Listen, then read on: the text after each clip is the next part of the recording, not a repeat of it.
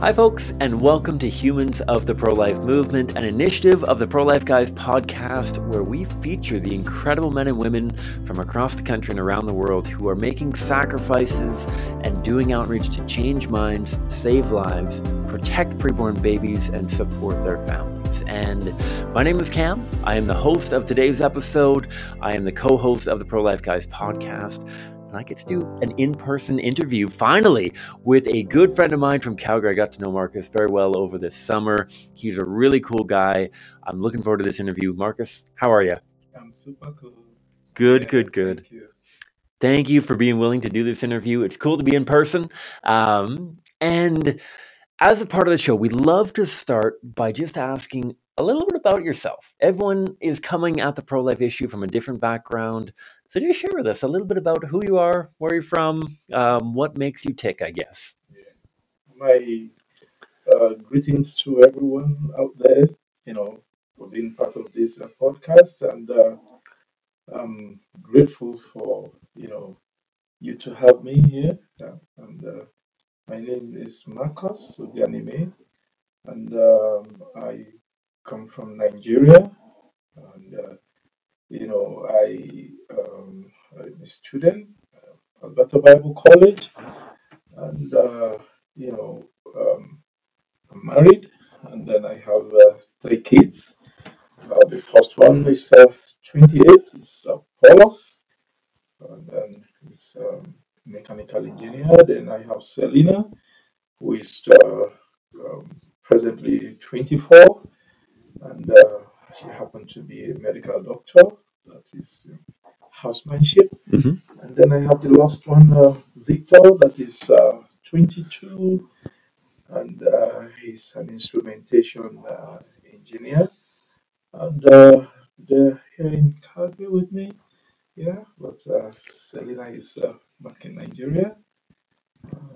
Fortunately, she's now married and have 3 kids. So, yeah, that's a little short about me. I came into Canada like 3 years ago. Yeah, it's been an awesome experience, especially coming in contact with CCBR over the summer period.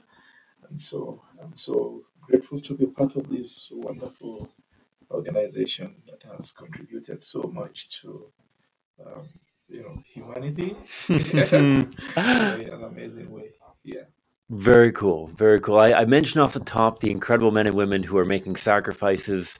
And when I think of people making sacrifices, I think of Marcus, who our summer internship, so often our interns talk about it being the most challenging and most rewarding summer of their life. And not only was Marcus joining for all of this activism and training, but you were working a full-time job during it. You were working nights and then coming right afterwards, and profound amount of appreciation, respect for your dedication to this cause. And I'd love to ask about where your passion, where your kind of connection to the pro-life issue and story kind of comes from, because everyone comes in a different route. Some people have always been doing pro-life stuff with their parents. Some people come to it later on. What does this journey look like for you? Yeah, like I said earlier, it's been an amazing experience.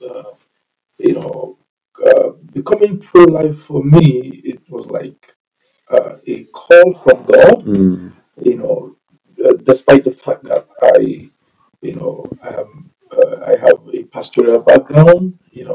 Back home I was into pastoral ministry, but I must be honest to you that I was like that kind of liberal Christian, who have this disposition that really Christianity should be something that addresses our immediate needs, circumstantially, but I really came in contact with pro-life through my daughter, Selena, Okay.